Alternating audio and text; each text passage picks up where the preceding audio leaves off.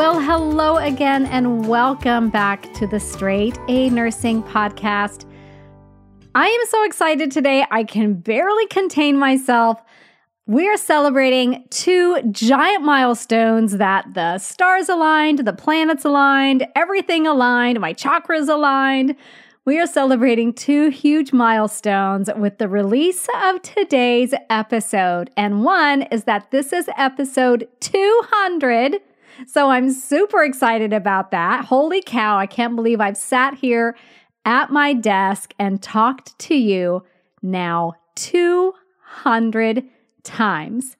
And then on top of that, we're hitting 4 million downloads, which is absolutely mind-blowing to me. And I usually start my episodes with a listener shout out to a specific person. This one is going out to you, to absolutely every single person who follows, subscribes, downloads, listens, recommends, shares, and loves the podcast. I love you back, and I'm so grateful for you.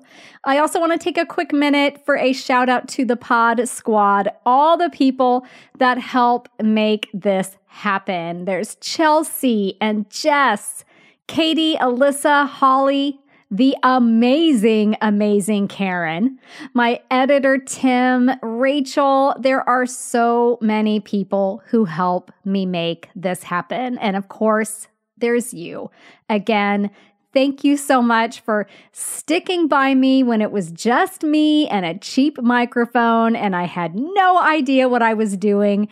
I didn't start this podcast with anything more than a desire to teach. And I've learned as I went along, and now here we are, 200 episodes, 4 million downloads, constantly in the top 10 to 15 medical podcasts in the nation. It's just incredible. I'm so honored, so humbled, so grateful. So again, thank you so very much. So to say thank you, we are doing some really fun things over on Instagram today. So if you are listening to this on the day that it airs on that Thursday, February 17th, I want you to head over to Instagram at Straight A Nurse. We're going to be doing some fun giveaways and celebrating. So I would love to see you there. So a few weeks back, I put a question into my Facebook group, which if you haven't joined yet, it's awesome. It's called Thriving Nursing Students. Come check it out. But I put a question in there and said, hey, you guys, we're celebrating a big milestone episode coming up. What do you want me to talk about? And many people requested a topic covering oncology. So here I am talking to you today about tumor lysis syndrome. Tumor lysis syndrome, sometimes referred to as TLS, is a very serious, often life-threatening emergency condition that occurs when tumor cells die. And as these cells die, they release their contents into the bloodstream. Now, this can occur without provocation, but it's most likely due to chemotherapy or radiation. And then what this does is that chemo, that radiation, is going to cause a massive destruction of tumor cells. And again, as the cells lyse or break apart, things are released into the bloodstream. And namely, with TLS, we're looking at phosphorus, potassium, and nucleic acids. Now, this is problematic for multiple reasons. So we'll look at each of these kind of as an overview, and then we're going to dive deep. So hyperphosphatemia, so there's too much phos in the bloodstream. So recall that phosphorus and calcium have an inverse relationship. So while elevated phosphorus levels probably aren't great for a person, it's the resulting hypocalcemia that is significantly dangerous.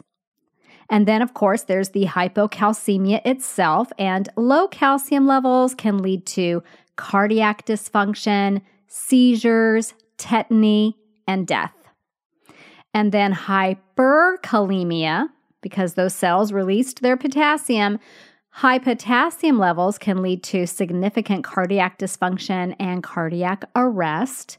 And then those nucleic acids. So catabolism of the nucleic acids that are released is going to lead to hyperuricemia. And we're going to talk about all of this a bit more as we dive into the pathophysiology. So first, I want to touch on who is at risk for tumor lysis syndrome. So the individuals who are most at risk for TLS are those with leukemia and a very elevated white blood cell count, those with lymphoma that is being aggressively treated with chemotherapy, and those with neuroblastoma or hepatoblastoma. Now, a study that analyzed data from the national inpatient sample found that 30% of cases were associated with non-Hodgkin lymphoma, while 20% were associated with solid tumors and 19% associated with AML, acute myeloid leukemia. Some cancers that are lower risk for TLS are multiple myeloma, solid cancers, chronic myeloid leukemia or CML, and chronic lymphocytic leukemia or CLL. And though it's not very common, I do want you to know that TLS can be associated with certain medications. These include steroids, monoclonal antibodies, and biologic immunomodulators. But again, not very common. So let's now dive into the pathophysiology of tumor lysis syndrome. In its most basic terms, the main cause of death in TLS is going to be cardiac arrest and or renal failure. The pathophysiology is really complex here, so we're just going to hone in on the basics, kind of that must-know information. So we have that hyperuricemia.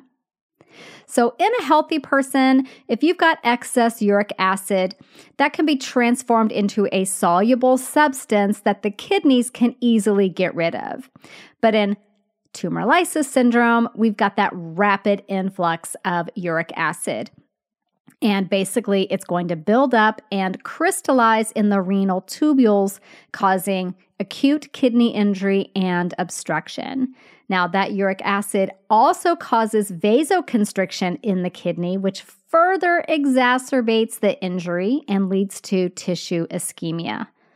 Additionally, that uric acid is going to cause the release of tumor necrosis factor, which attracts white blood cells and leads to further inflammation, further renal injury. When the TLS is directly associated with cancer therapy, you're likely to see those elevated uric acid levels about 48 to 72 hours after the initiation of that therapy. So it doesn't happen right away. 2 days to 72 hours. Is that 3 days? So 2 to 3 days after the initiation of therapy. Another key component of the pathophysiology are the electrolyte imbalances. So again, we've got phos levels that are too high, calcium levels that are too low, and potassium levels that are too high. So let's talk about each one of these. So looking at hyperphosphatemia, as the tumor cells break down, they release that phosphorus into the bloodstream. And again, in a healthy individual, kidneys can handle a lot, right? But the kidneys in our patient with tumor lysis syndrome are being damaged by uric acid. So they're not going to be able to manage that excess phosphorus load. Now, the key reason we are concerned so much about hyperphosphatemia, again, is because of its inverse relationship between phosphorus and calcium. So hyperphosphatemia means hypocalcemia. So the signs of hyperphosphatemia are basically going to be associated with hypocalcemia, and you'll typically see these about 24 to 48 hours after treatment initiation. So let's talk about hypocalcemia because that's what's so significantly dangerous. Low calcium levels in tumor lysis syndrome are almost always going to be due to that concurrent hyperphosphatemia, and definitely we care way more about the hypocalcemia because it's so dangerous. As the excess phosphorus enters the bloodstream, calcium ions bind to the phosphorus, and this creates a calcium phosphate salt. And as this goes on and goes on and goes on, we use up the calcium and we have hypocalcemia. And with hypocalcemia, we have seizure, we have tetany, we have severe cardiac dysrhythmias, and even death. And then, of course, we can't forget the potassium levels, which are going to be elevated in tumor lysis syndrome. So as those tumor cells lyse, they release significant amounts of potassium into the bloodstream. And again, the kidneys aren't functioning properly. They're getting kicked down by that uric acid that's building up. They can't handle this influx of potassium. So now we have even higher risk for hyperkalemia. And the biggest problem with hyperkalemia is cardiac dysfunction that can lead to cardiac arrest. Typically, hyperkalemia is going to occur about 6 to 72 hours after chemotherapy initiation. So now you've got kind of a general overview of tumor lysis syndrome and why it's so dangerous. So let's go through it using our latte method. So we'll start with the letter L, which represents how the patient looks. What are their signs and symptoms? What do you notice about them? So when we look at the tumor lysis syndrome, let's kind of look at each individual component. So the hyperuricemia and then the electrolyte imbalances.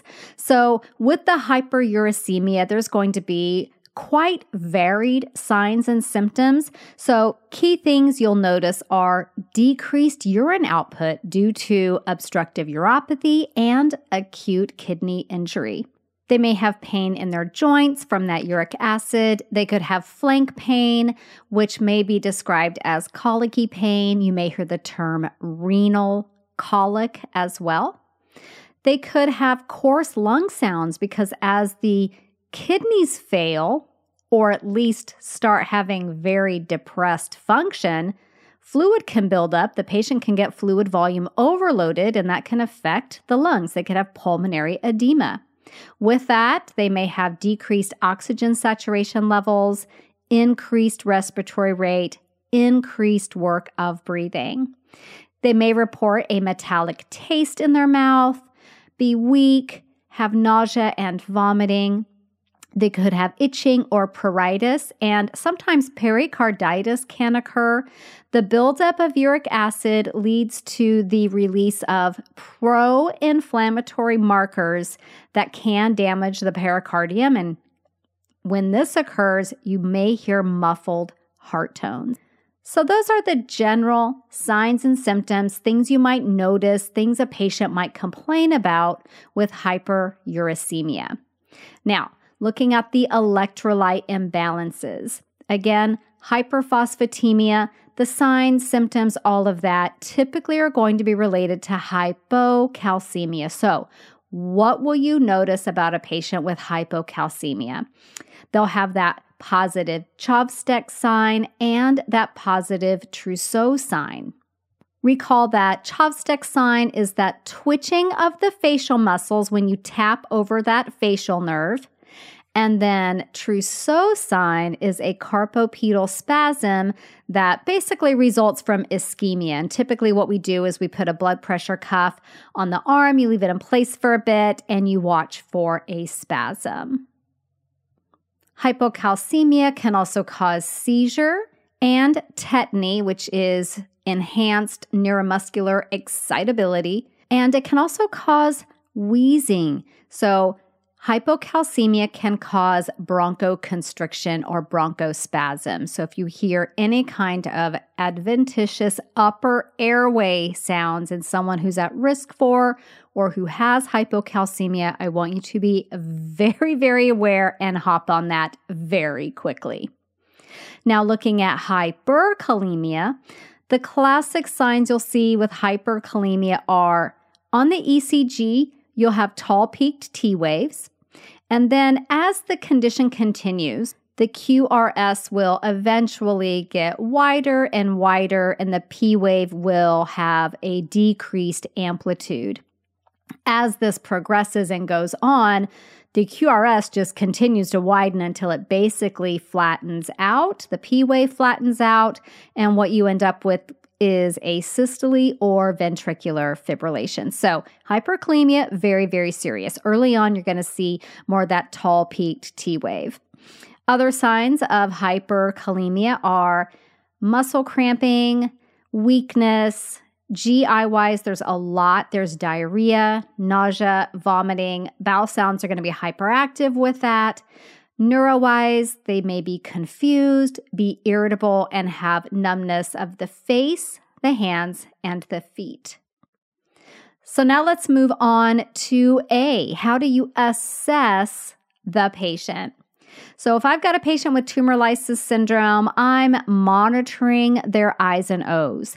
I'm looking for signs of edema. I'm monitoring their weight. They are at risk for fluid volume overload.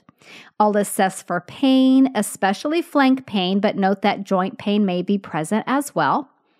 I'm going to listen to lungs because they could have that wheezing, secondary to hypocalcemia. They could have coarse lung sounds, secondary to that fluid overload, that pulmonary edema. With that, I'll monitor their respiratory rate, their O2 saturation level, and their work of breathing. While I'm auscultating the chest, I'm going to be listening to the heart. I'm assessing for any abnormal heart sounds like those muffled heart tones that would be present with pericarditis.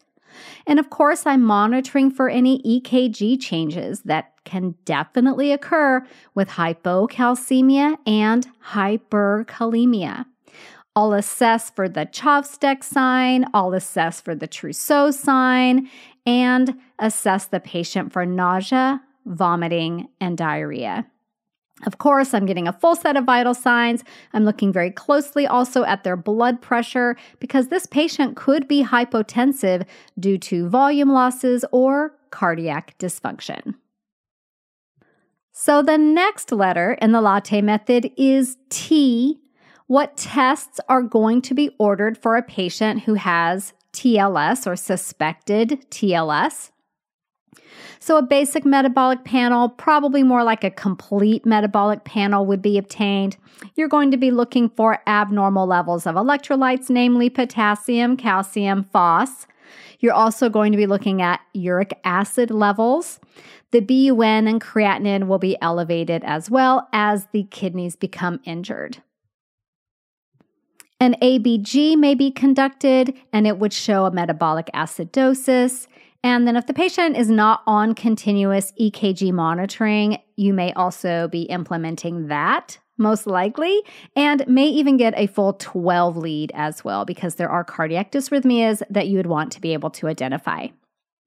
Now, what about treatments? That's the next letter in the latte method. So what treatments are going to be provided?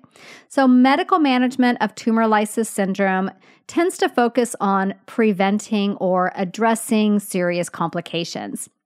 We're also going to be maintaining adequate fluid balance, correcting electrolyte disturbances, and managing those excess uric acid levels.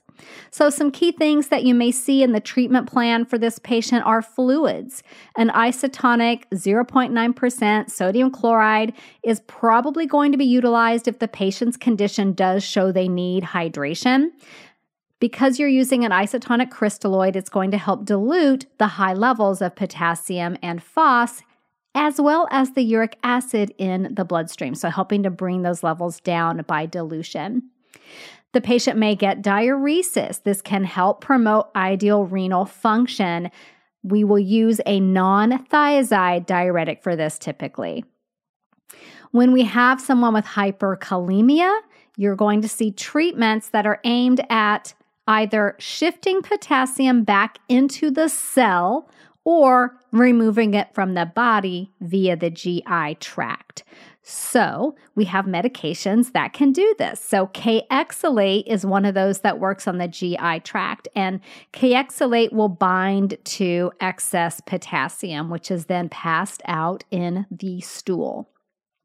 We also have a way to push potassium into the cell, and we do that with insulin and glucose given together.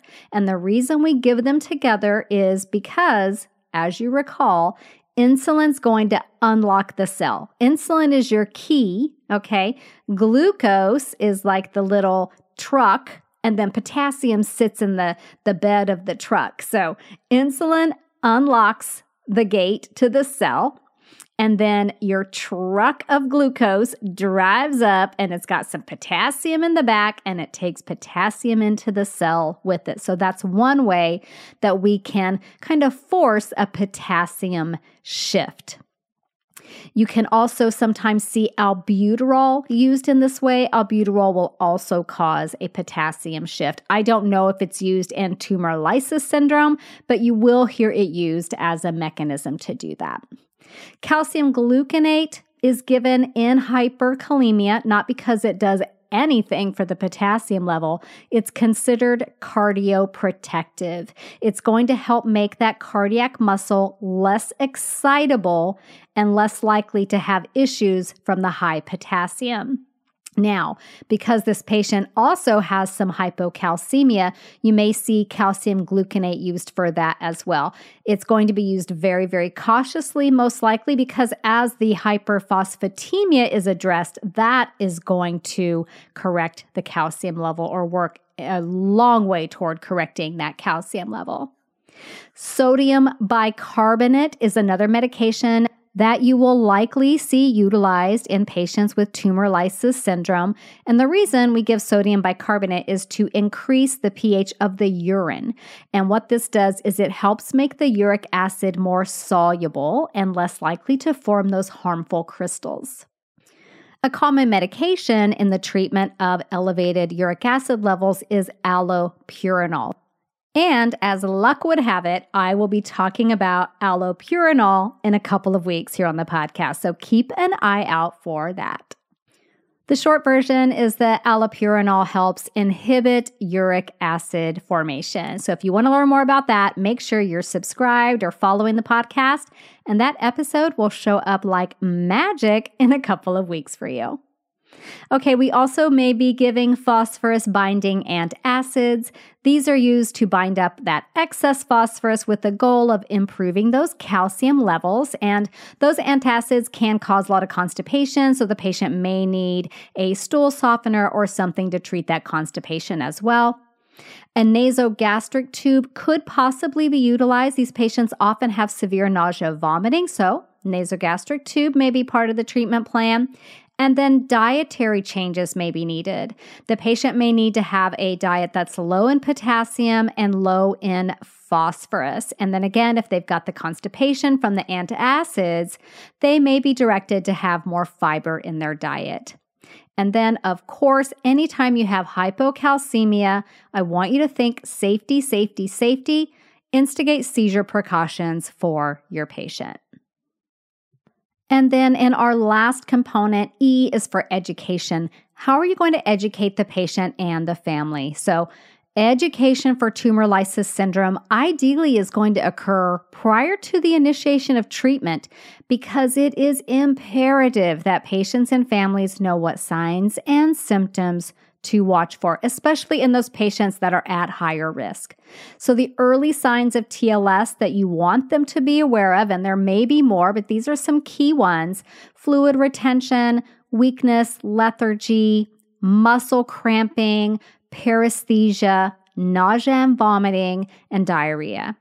And if the individual experiences any of these, you want to make sure that they understand they should seek emergency medical care immediately. In the clinical setting, you're going to be, of course, explaining all aspects of your care, the need for continuous monitoring like ECG monitoring, frequent blood pressure checks, all of that, the frequent labs that you'll definitely be doing, and of course, those dietary modifications.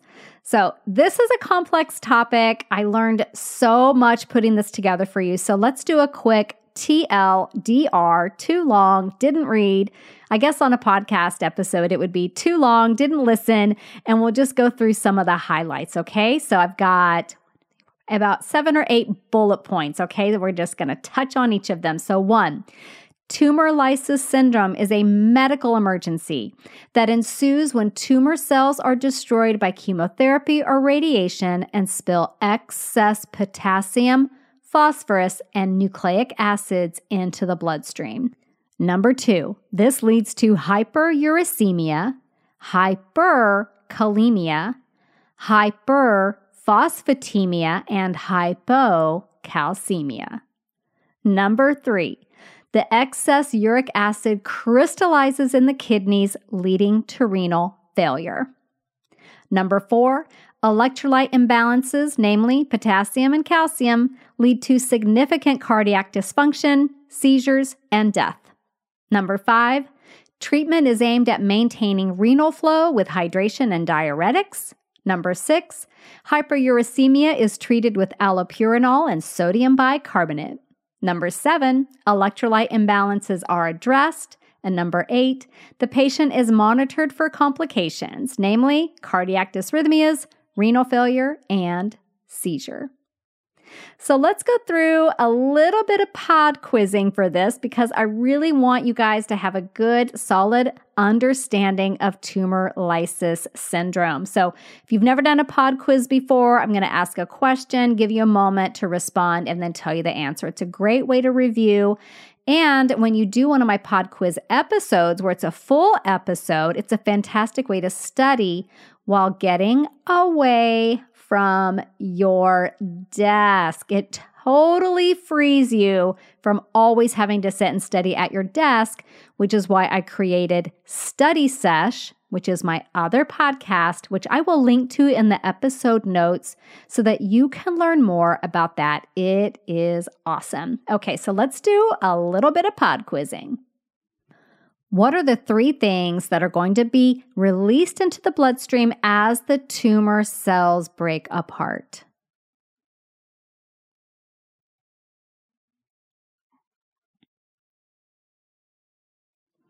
So we have phosphorus, potassium, and nucleic acids. So why do we care so much about elevated phos levels? What effect is that going to have on another key electrolyte?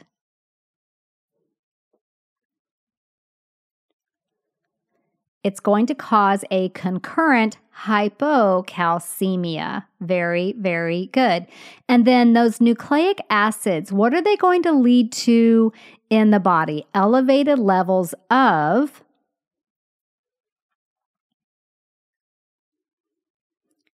uric acid. Very, very good. You're doing a fantastic job. Let's do a few more.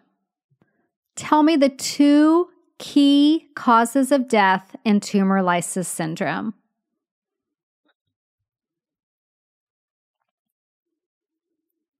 Renal failure and cardiac arrest.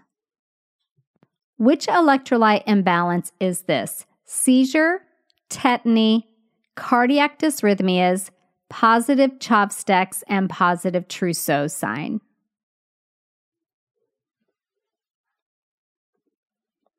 That is hypocalcemia. Which electrolyte imbalance is this?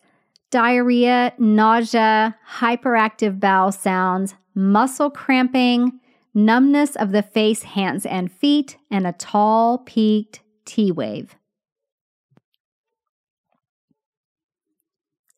That is hyperkalemia. Very, very good. Okay.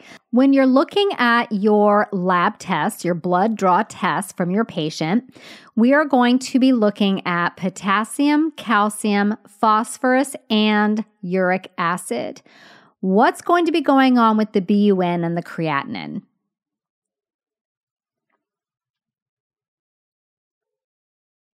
They will be elevated. And what will you see on an ABG? What metabolic imbalance? Metabolic acidosis. And then tell me one way that you can help treat hyperkalemia.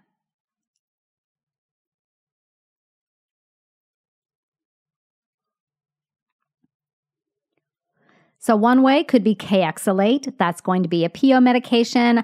I believe that can be given as a retention enema as well. Another method is insulin plus glucose. And then albuterol, that inhaled beta agonist, can shift potassium into the cell as well. And last one, what is the medication that I named that can help inhibit uric acid formation? That is allopurinol. So if you enjoyed this little quiz, you will go absolutely nuts for Study Set. I have entire episodes where it's just a ton of these pod quiz questions. It's a really great way, again, to review and go over material without having to sit at your desk, stare at a computer screen, stare at a flashcard, stare at anything. You can just pop in your earbuds and get outside. It's absolutely life-changing and I love it.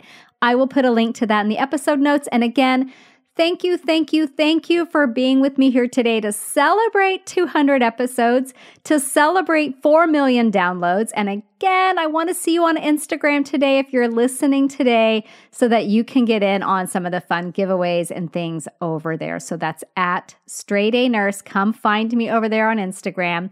And then next week, we are going to be talking about meningitis. So I will see you back here next week for that. Bye for now. This podcast is brought to you by Straight A Nursing.